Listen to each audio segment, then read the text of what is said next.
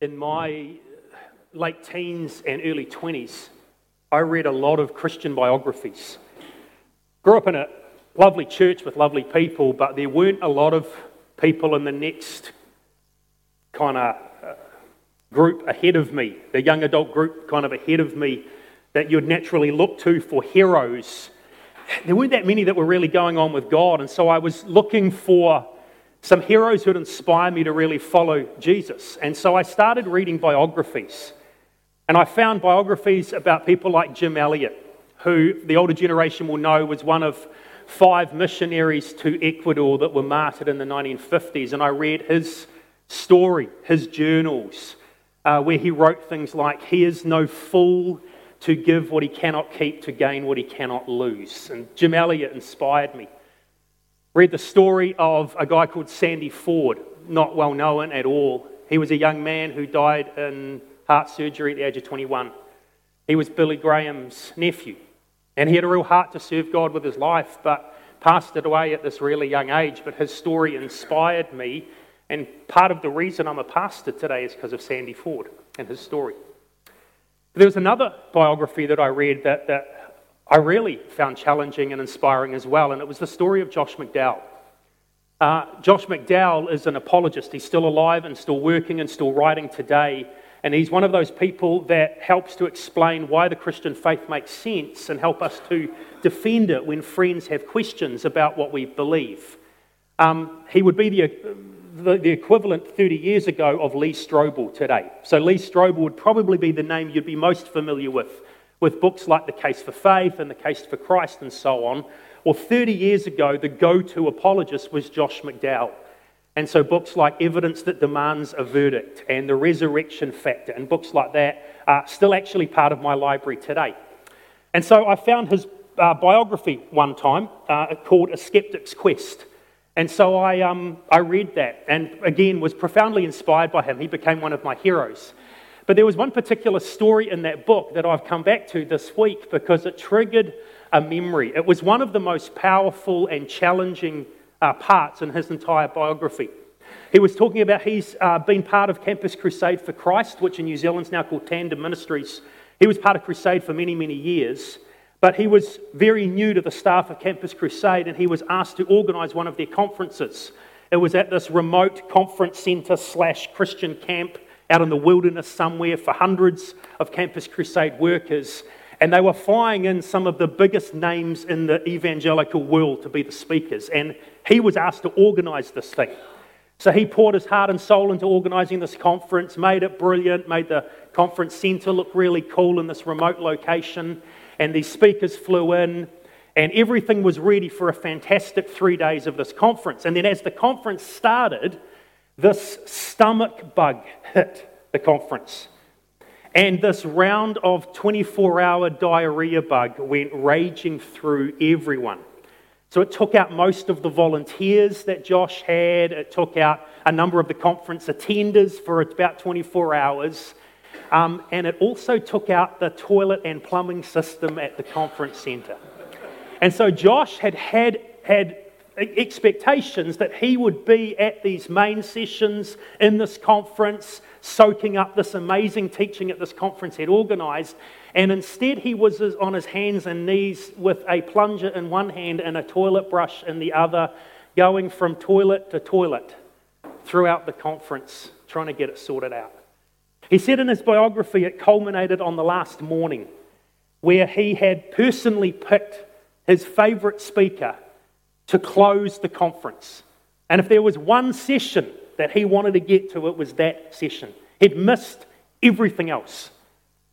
But the news came just as the last session was starting, that a few more toilets were blocked up, no one else was available, they were all still in bed, and so he grabbed his plunger and his toilet brush, and off he went and missed this last final session.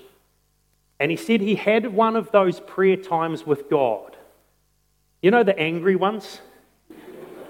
Where he's kneeling in front of, I don't even want to describe the kind of toilet it looked like, with his plunger and his brush, pouring out his frustration to God. You know, really? Could you not give me one session, Lord? And as he was kneeling there and telling God how frustrated and angry and annoyed he was, the single thought popped into his brain. It's been 30 years since I read his story, and I can still remember his question. Helps to turn the remote on. That's not the question. The question was this: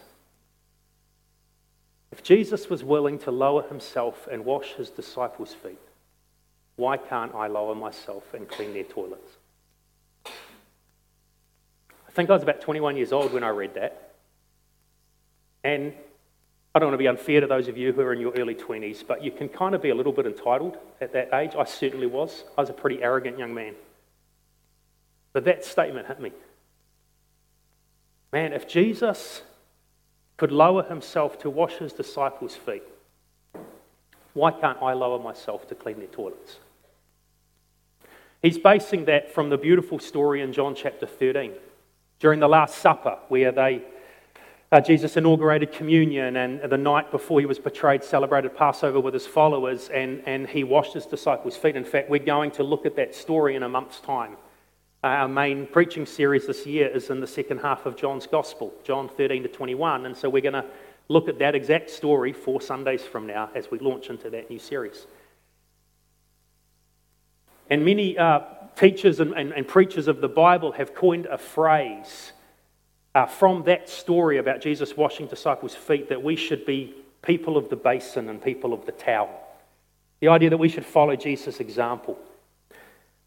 The difficulty I've always had with that is that I romanticize that story. I have this beautiful image of Jesus kneeling before people and washing their feet, and I make that, in my mind, a beautiful picture. And I forget that those feet in open sandals had walked through dust and sheep droppings and camel plops and who knows what else on those streets. And what Jesus was doing was something that not even the lowest slave would do. And I romanticize that, and this statement from McDowell has stayed with me for the last 30 years. Because I can romanticize Jesus washing the disciples' feet. I can't romanticize Josh McDowell cleaning their toilets.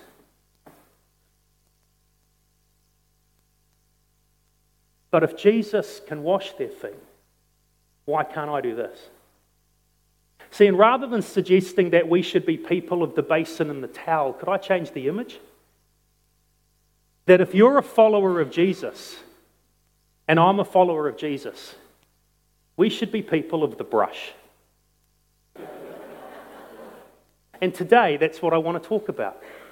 I want to talk about what it means for you and I to be people of the brush.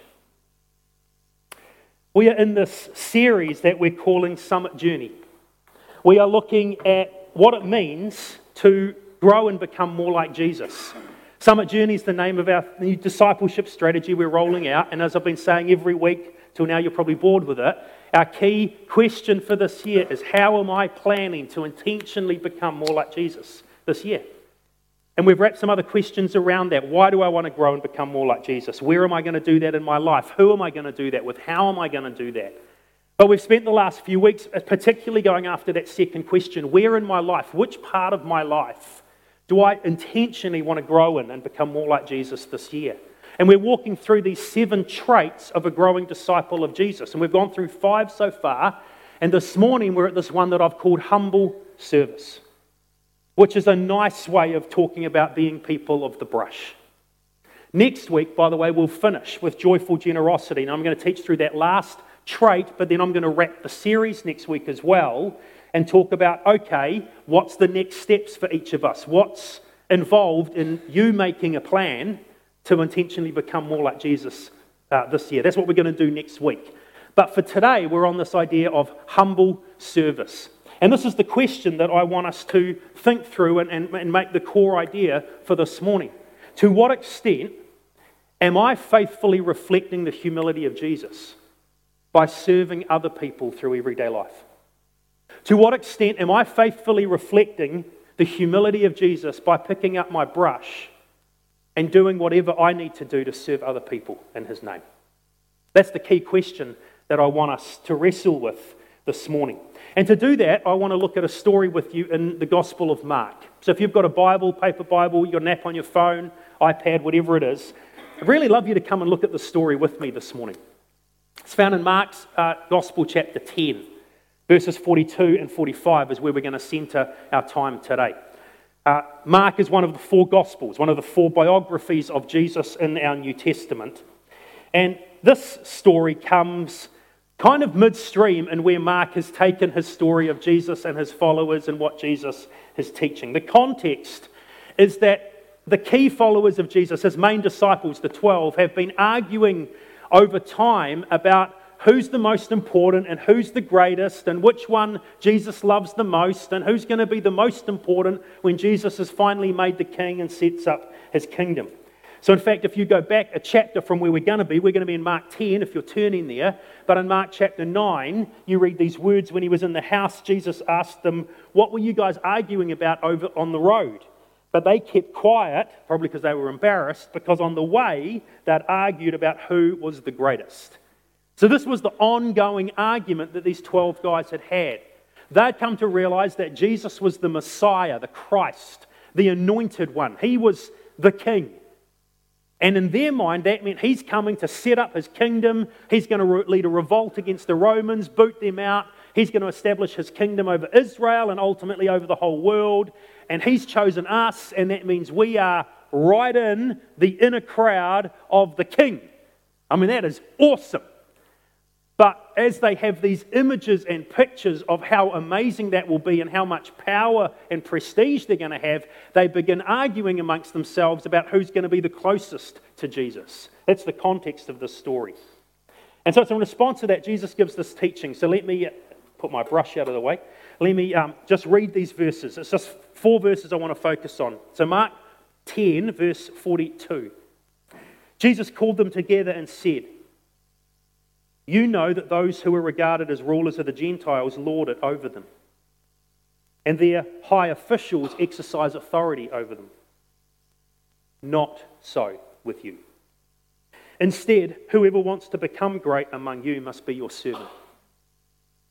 Whoever wants to be first must be slave of all. For even the Son of Man did not come to be served, but to serve and give his life as a ransom for many. Jesus does 3 really simple things in this passage to completely upturn and overturn our concept of what greatness versus service really looks like.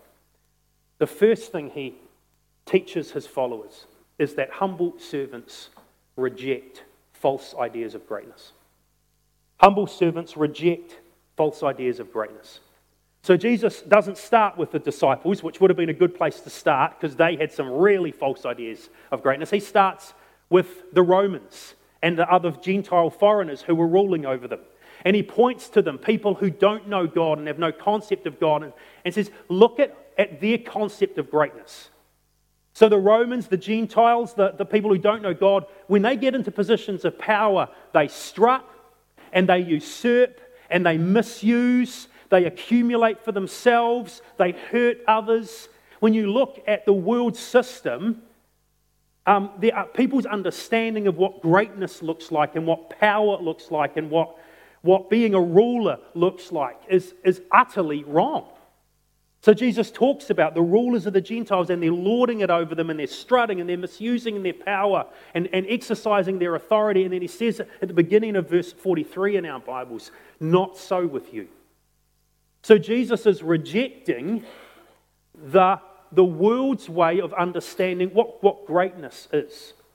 And he does that because his disciples had fallen into the trap of coming up with the wrong idea of what greatness looked like.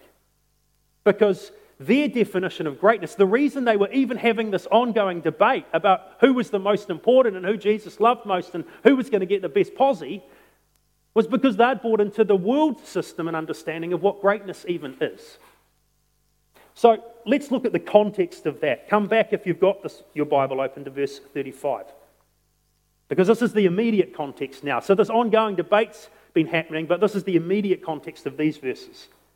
Verse 35, Then James and John, the sons of Zebedee, came to him, 2 of the 12 apostles. Teacher, they said, we want you to do for us whatever we ask. Matthew's account of this story says that actually they came with their mum. Some scholars, you can't make a watertight case for this, but some scholars believe James and John might have actually been Jesus' cousins.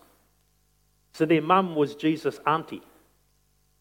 So they decide they're going to get around the other 10 apostles and they're going to get their mum to come have a chat with Jesus about giving them the best positions. Mark doesn't tell us mum is here. It's not that Mark got the story wrong. Mark is just wanting us to understand the mum might have said the words, but James and John were driving this thing. And I love how they do this. Teacher, they said, we want you to do for us whatever we ask. You know what that is? That's 2 blokes walking into the bank and pushing a check across the counter to the manager and saying, would you just mind signing that for us? And then we'll fill in the details on the check after you've signed it. That's what they're doing, isn't it? Jesus, would you just say yes, and then we'll tell you what you're saying yes to? And Jesus just slides the check back across the counter unsigned and says, no, I'm not going to do that. Instead, verse 36, what do you want me to do for you, he asked. And they replied, let one of us sit at your right and the other on your left in your glory. You know, when a new government gets elected in New Zealand every 3 years, and they have the first meeting of the cabinet, and there's always a photo in the newspapers of whoever's the Prime Minister, Jacinda, sitting in like the top chair, and there's the Deputy Prime Minister, and there's the Foreign Minister, and there's the Minister of Finance, you know, and down the end is the Minister of the Statistics Department, or whatever the lowest cabinet position, you know. That's exactly what James and John are going for. They're saying, in your kingdom, we get you're the king, so we're not trying to knock you out of that role, Jesus. We're happy for you to be king. But could one of us be the deputy king and the other one be the minister for foreign affairs, and then we'll let Judas debate the other guys about minister of finance and so on. All right, Peter can be minister of transport, and, you know, Bartholomew can be minister of housing and whatever. But can we be here in the photos in the paper? And Jesus just looks at them and says, you don't know what you're asking for. And he challenges their thinking about that, and asking if they can do what he's going to do, which is to actually go through death and suffering on their behalf, to drink the cup and to go undergo this baptism. And then you jump down to verse 41, and you read these words. When the 10, which is the other apostles, heard about this, they became indignant with James and John. Now, don't be fooled. They are not indignant that these 2 idiots would even think of doing that, because they'd never thought of that. They were indignant that they hadn't thought of that first, and James and John had got in, because they really wanted those 2 positions. That's the context of this. And so these 12, the closest followers of Jesus, and in the context of Mark's gospel, Jesus has now started explaining to the apostles 3 times now that he is going to Jerusalem as the Messiah, but not to set up an earthly kingdom. He is going to die and lay down his life for them.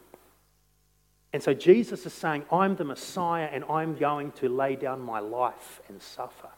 And they are hearing, I'm the Messiah and I'm going to set up my kingdom, so they're making a mad scramble for the best seats. And Jesus is pushing back on them and saying, you've missed the point. See, James and John are thinking that greatness equals power. To have the chance to make some decisions and to lord it over other people. And they're equating greatness with position, with the photo shoot of them right next to Jesus. And the prestige that comes with that, the fame that would come with that. This is how our world system defines greatness. Greatness as being the most powerful, the highest position, the most prestige, the person who's the wealthiest, the person who's the greatest celebrity, the person who has received the most honor. You think about who makes the celebrity news around the world. I smile at the celebrity news of New Zealanders because it just feels like the celebrity scene in New Zealand is naff. It's like people who want to be like Hollywood stars and want to be the elite. But you know what? Women's Day doesn't do articles on the ordinary person up the road with a few kids and a 9-to-5 job who cleans for a living. Women's Day doesn't care about that you went to the movies last week. It cares about the celebrity who showed up and what they wore and who they're dating now. That's greatness in our world. And Jesus is coming along to these guys in verse 42 and says, this is how the rulers of the Gentiles do it. This is how the people in authority do it in our world system. This is what celebrity looks like in our world today. Not so with you. It's not about power. It's not about wealth. It's not about fame and prestige.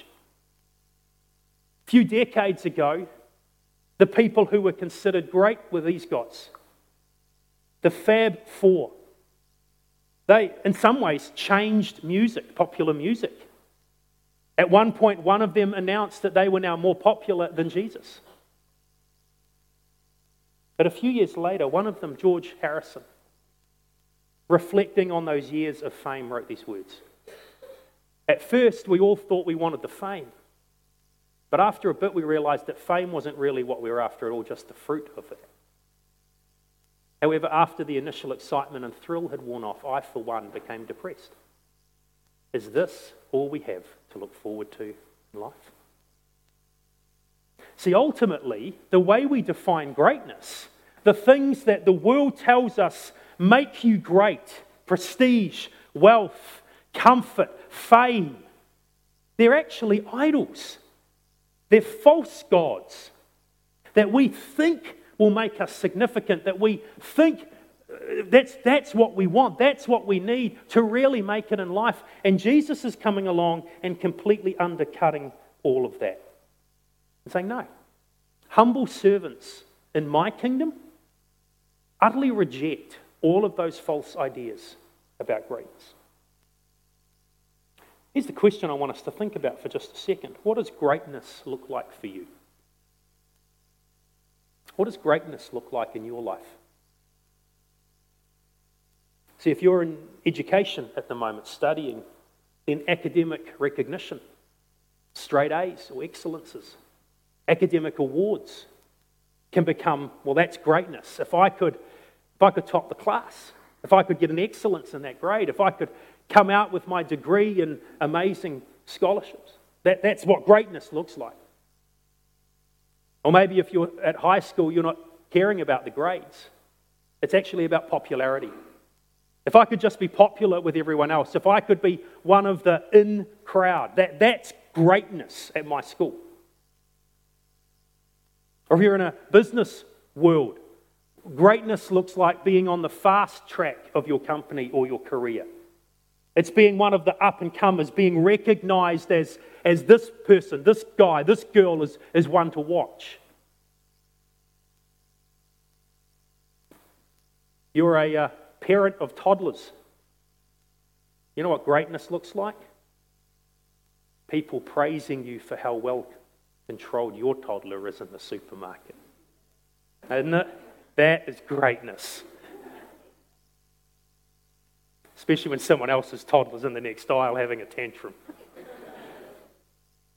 You know what greatness looks like in the pastoral world? When you go to a pastor's conference, and the first question pastors ask each other is, how big's your church? And it happens a lot. See, we all have these false ideas. No matter what we do with our lives, we have these false ideas that the world tells us, this is greatness. And Jesus comes along and he sweeps all of those awards off the table and says, that is not greatness. Not so with you. Instead, then, he redefines how we should look at life, which is the second point. In the next verses, he tells us that humble servants understand their core identity. Now, when I put these slides together at the start of the week, I worded this slide very differently. I worded the second point differently. What I said originally in this is that humble servants reject false ideas of greatness and they grasp true greatness. Because I've always understood Jesus' words this way, that Jesus is saying, look, the rulers of this world, they say this is greatness, and you just want to strive for that, and you want to climb over everyone to get that, and you want to do whatever it takes to get to the top of the mountain. But what Jesus comes along and he says, this is the way I've always understood it, that actually, no, the path to get there is servanthood. So if you want to be great, then you serve. And then one day you'll become great.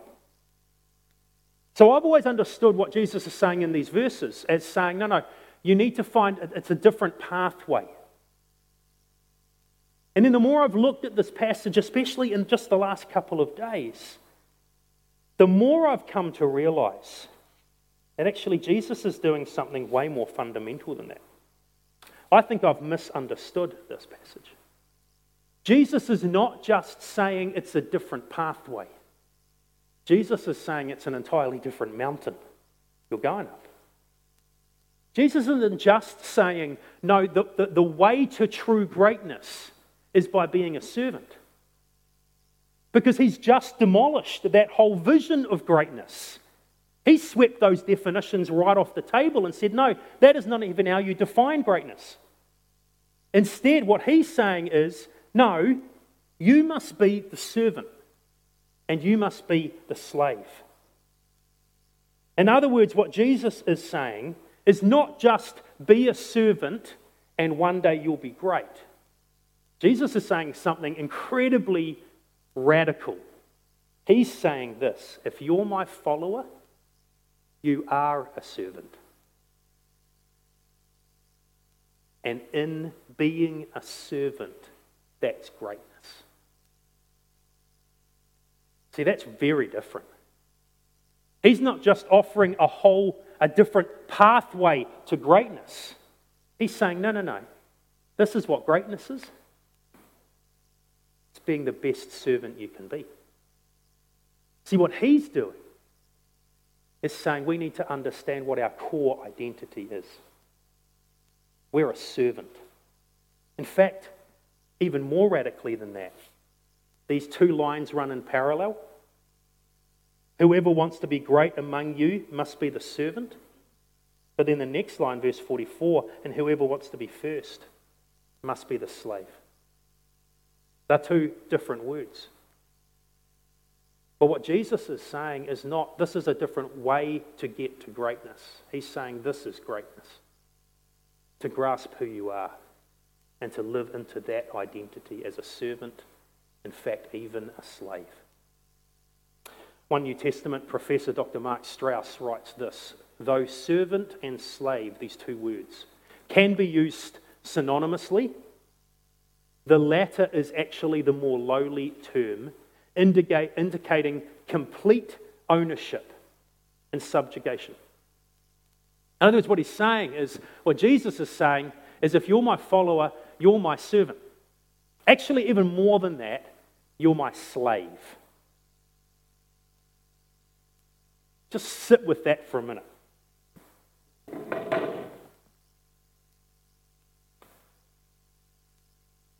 Can you say those words? I am Jesus' slave.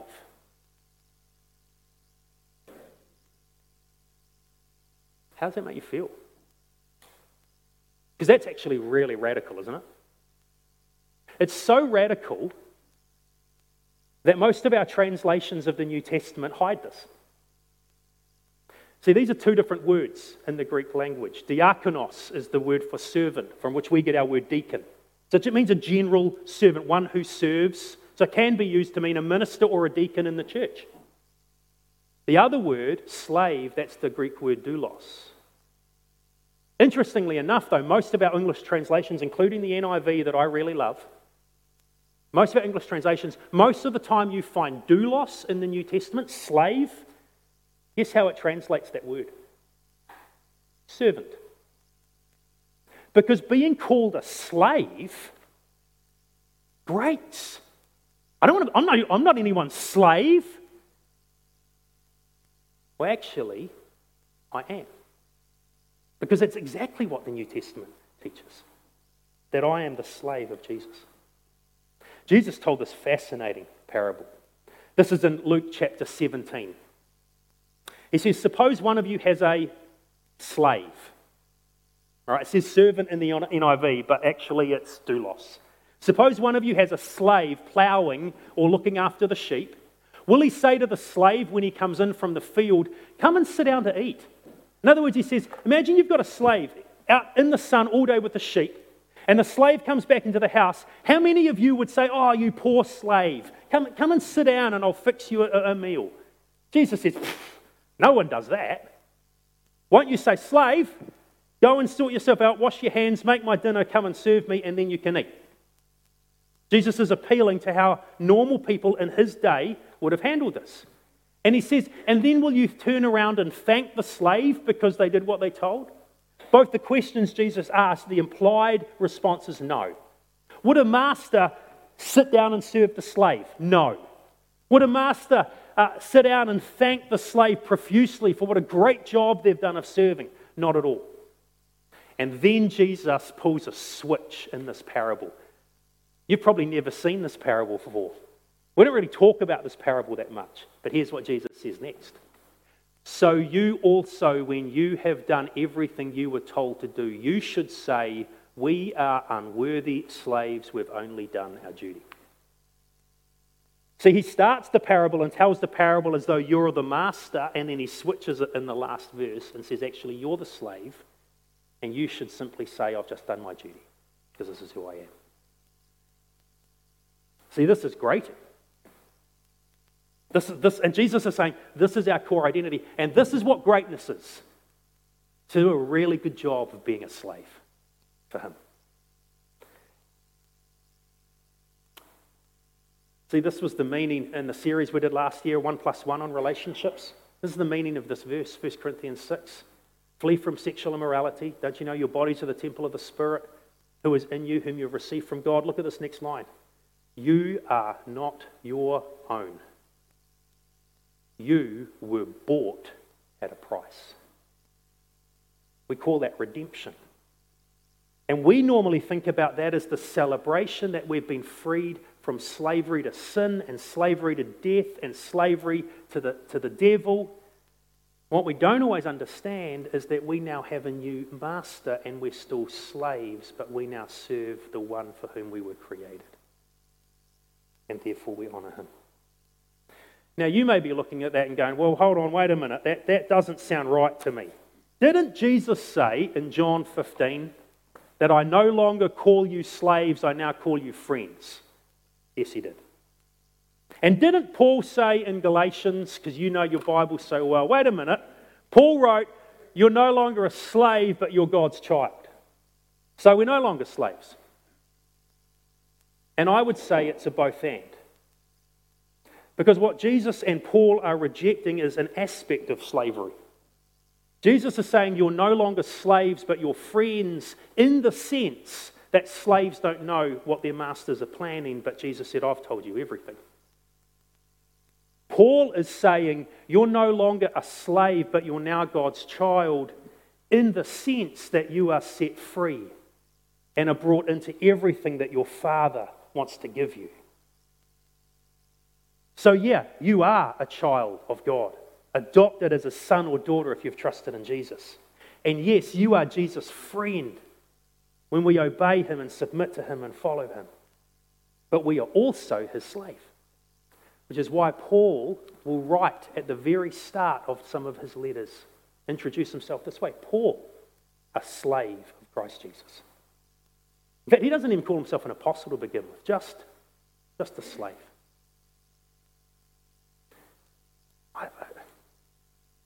I don't like it when people try and call me Pastor Brad. Now, in some cultures, that's especially meaningful and respectful, and so I love it if that comes from your culture.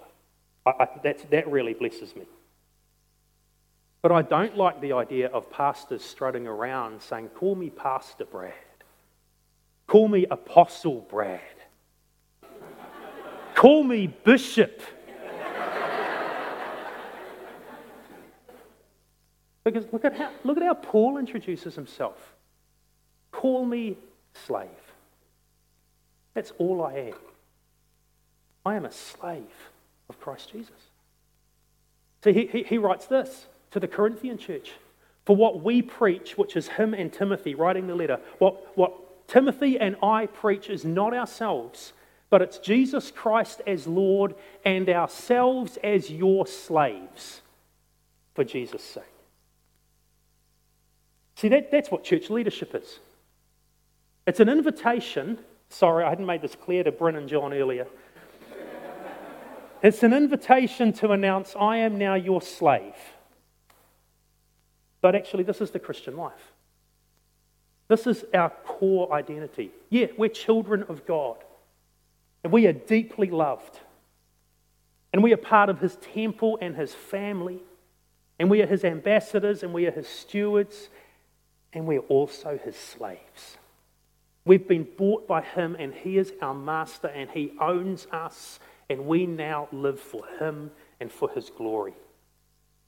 And when Jesus comes along and radically deconstructs the disciples' view of greatness, he's not just proposing a different pathway. Look, you just be a servant and in time I'll exalt you. Jesus is not saying that. Jesus is saying that view of greatness is rubbish. Understand who you are. You're my servant. You're my slave. I've bought you. You know what true greatness looks like? Being the very best slave for Jesus you can be. That's what Jesus is. See, that's radical, isn't it? That's a totally different understanding of what we're called to be and do. And it's underlined then in the final verse, where Jesus simply says, humble servants follow the humble servant. We're to live like this, we're to be like this, we're to see ourselves like this because that's the one we follow. He is the humble servant. In fact, Jesus in verse 45 places two incredibly contrary ideas together. He says in verse 45, for even the Son of Man did not come to be served, but to serve and give his life as a ransom for many. So on one hand, notice the way he describes himself, the Son of Man. It's one of Jesus' most common titles for himself. But where it comes from is from a prophecy in the book of Daniel, Daniel chapter 7, where he has this vision of God whom he calls the Ancient of Days. And then he says, and in my vision I looked, and there before me was one like the Son of Man, a Son of Man. This is where Jesus gets the title from. But look at the description. He was coming on the clouds of heaven, which suggests deity and authority. And he was given authority and glory and sovereign power, and all nations and peoples of every language worshipped him. And his dominion is an everlasting dominion that will not pass away. So when Jesus calls himself the Son of Man, he's saying, that's me. I'm the king. I'm the one that will establish my kingdom and will reign forever and ever over all peoples and all nations and this whole earth. But look at verse 45 again. This is me, and I have come to serve. And I've come to give my life as a ransom for many. See, those two ideas are radical. Because while Jesus sweeps away the false ideas of greatness that our world has, he himself says, I have that. All power is actually mine. All prestige is actually mine. All wealth is actually mine. All honor is due to me. But I've laid this down to serve you. And I've laid it down to save you.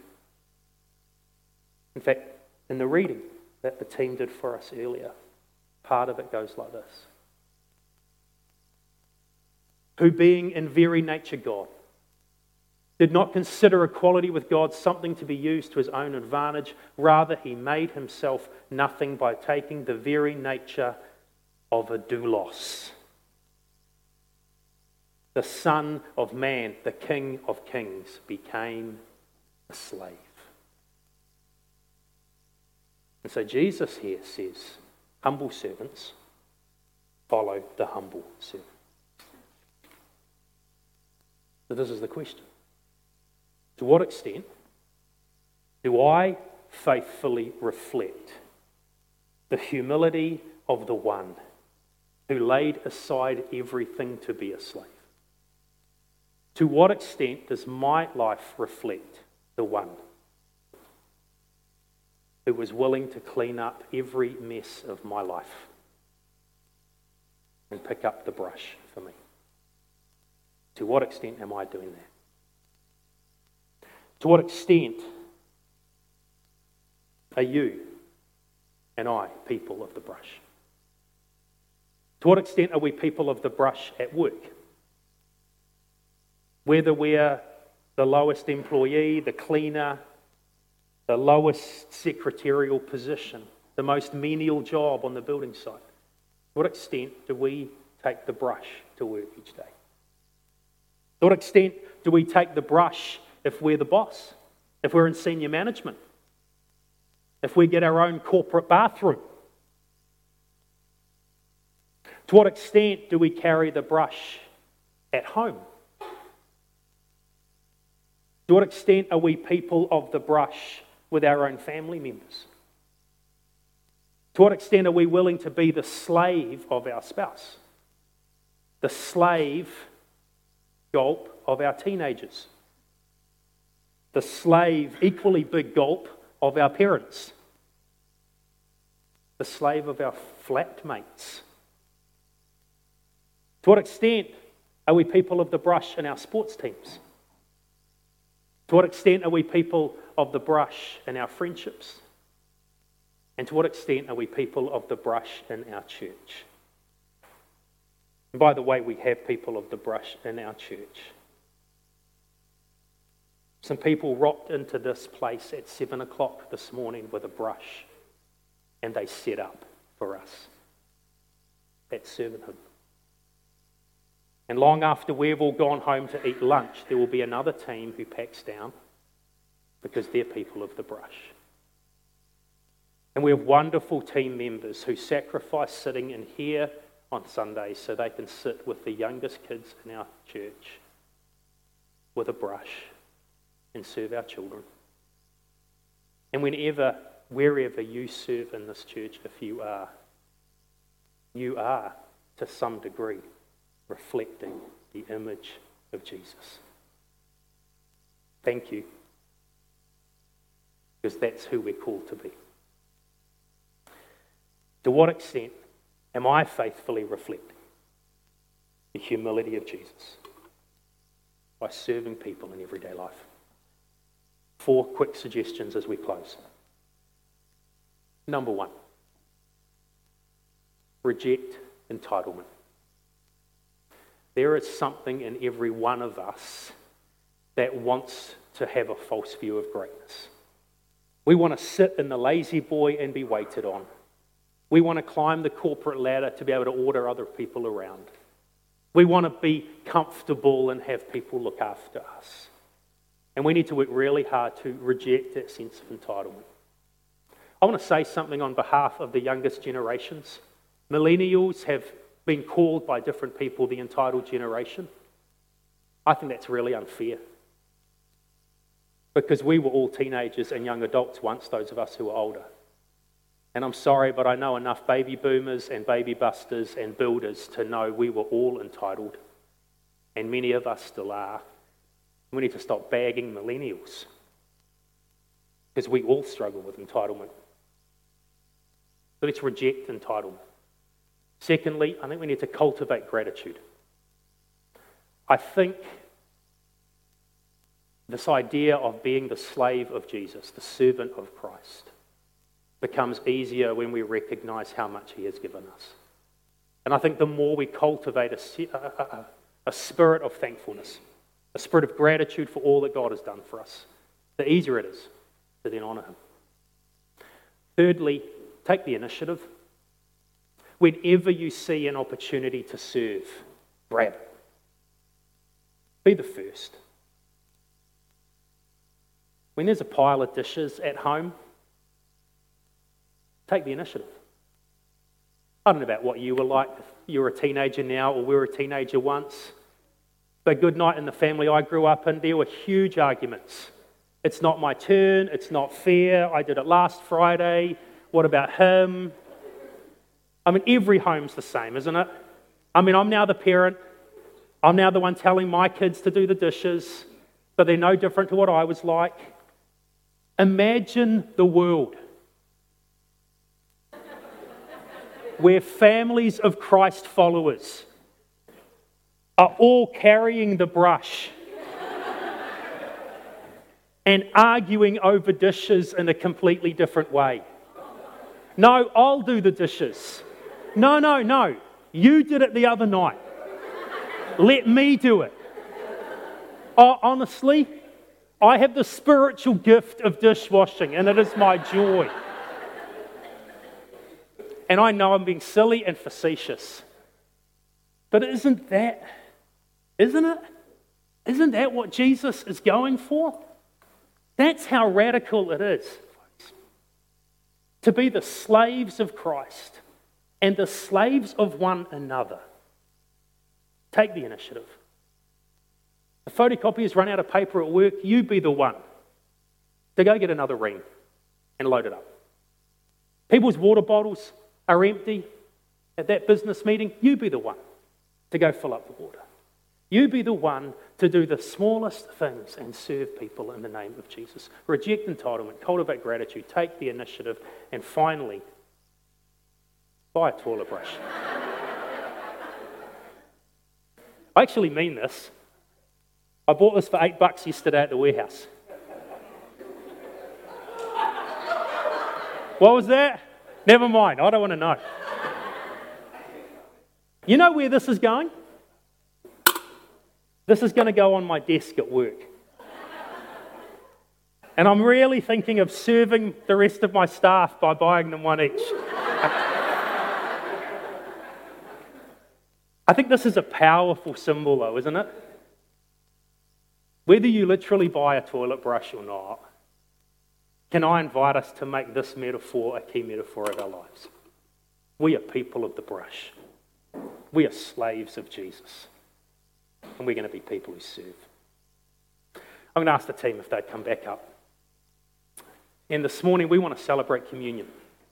We're going to take some time to worship Jesus, the humble servant, the one who is the Son of Man, the glorious King, who is going to reign over all, but the one who became a slave for me and you. And so as the team leads us in just some worship, you can stand, you can sit, you can sing, you can listen, you can pray, whatever you'd like to do. We have communion up the front here on the tables. Whenever you're ready, you just come and partake. But I want to ask you to do this morning as you do. As you come and you take the bread and the juice that speaks of the Son of Man who became a slave for you, would you come today celebrating the freedom that Jesus gives, but also celebrating the slavery he has brought you into? Would you come this morning, whenever you want to take the elements as a slave of Christ? And come with the attitude, Lord, here I am. Help me to serve wherever you take me. Even today, even tomorrow, even this week. Let's worship him.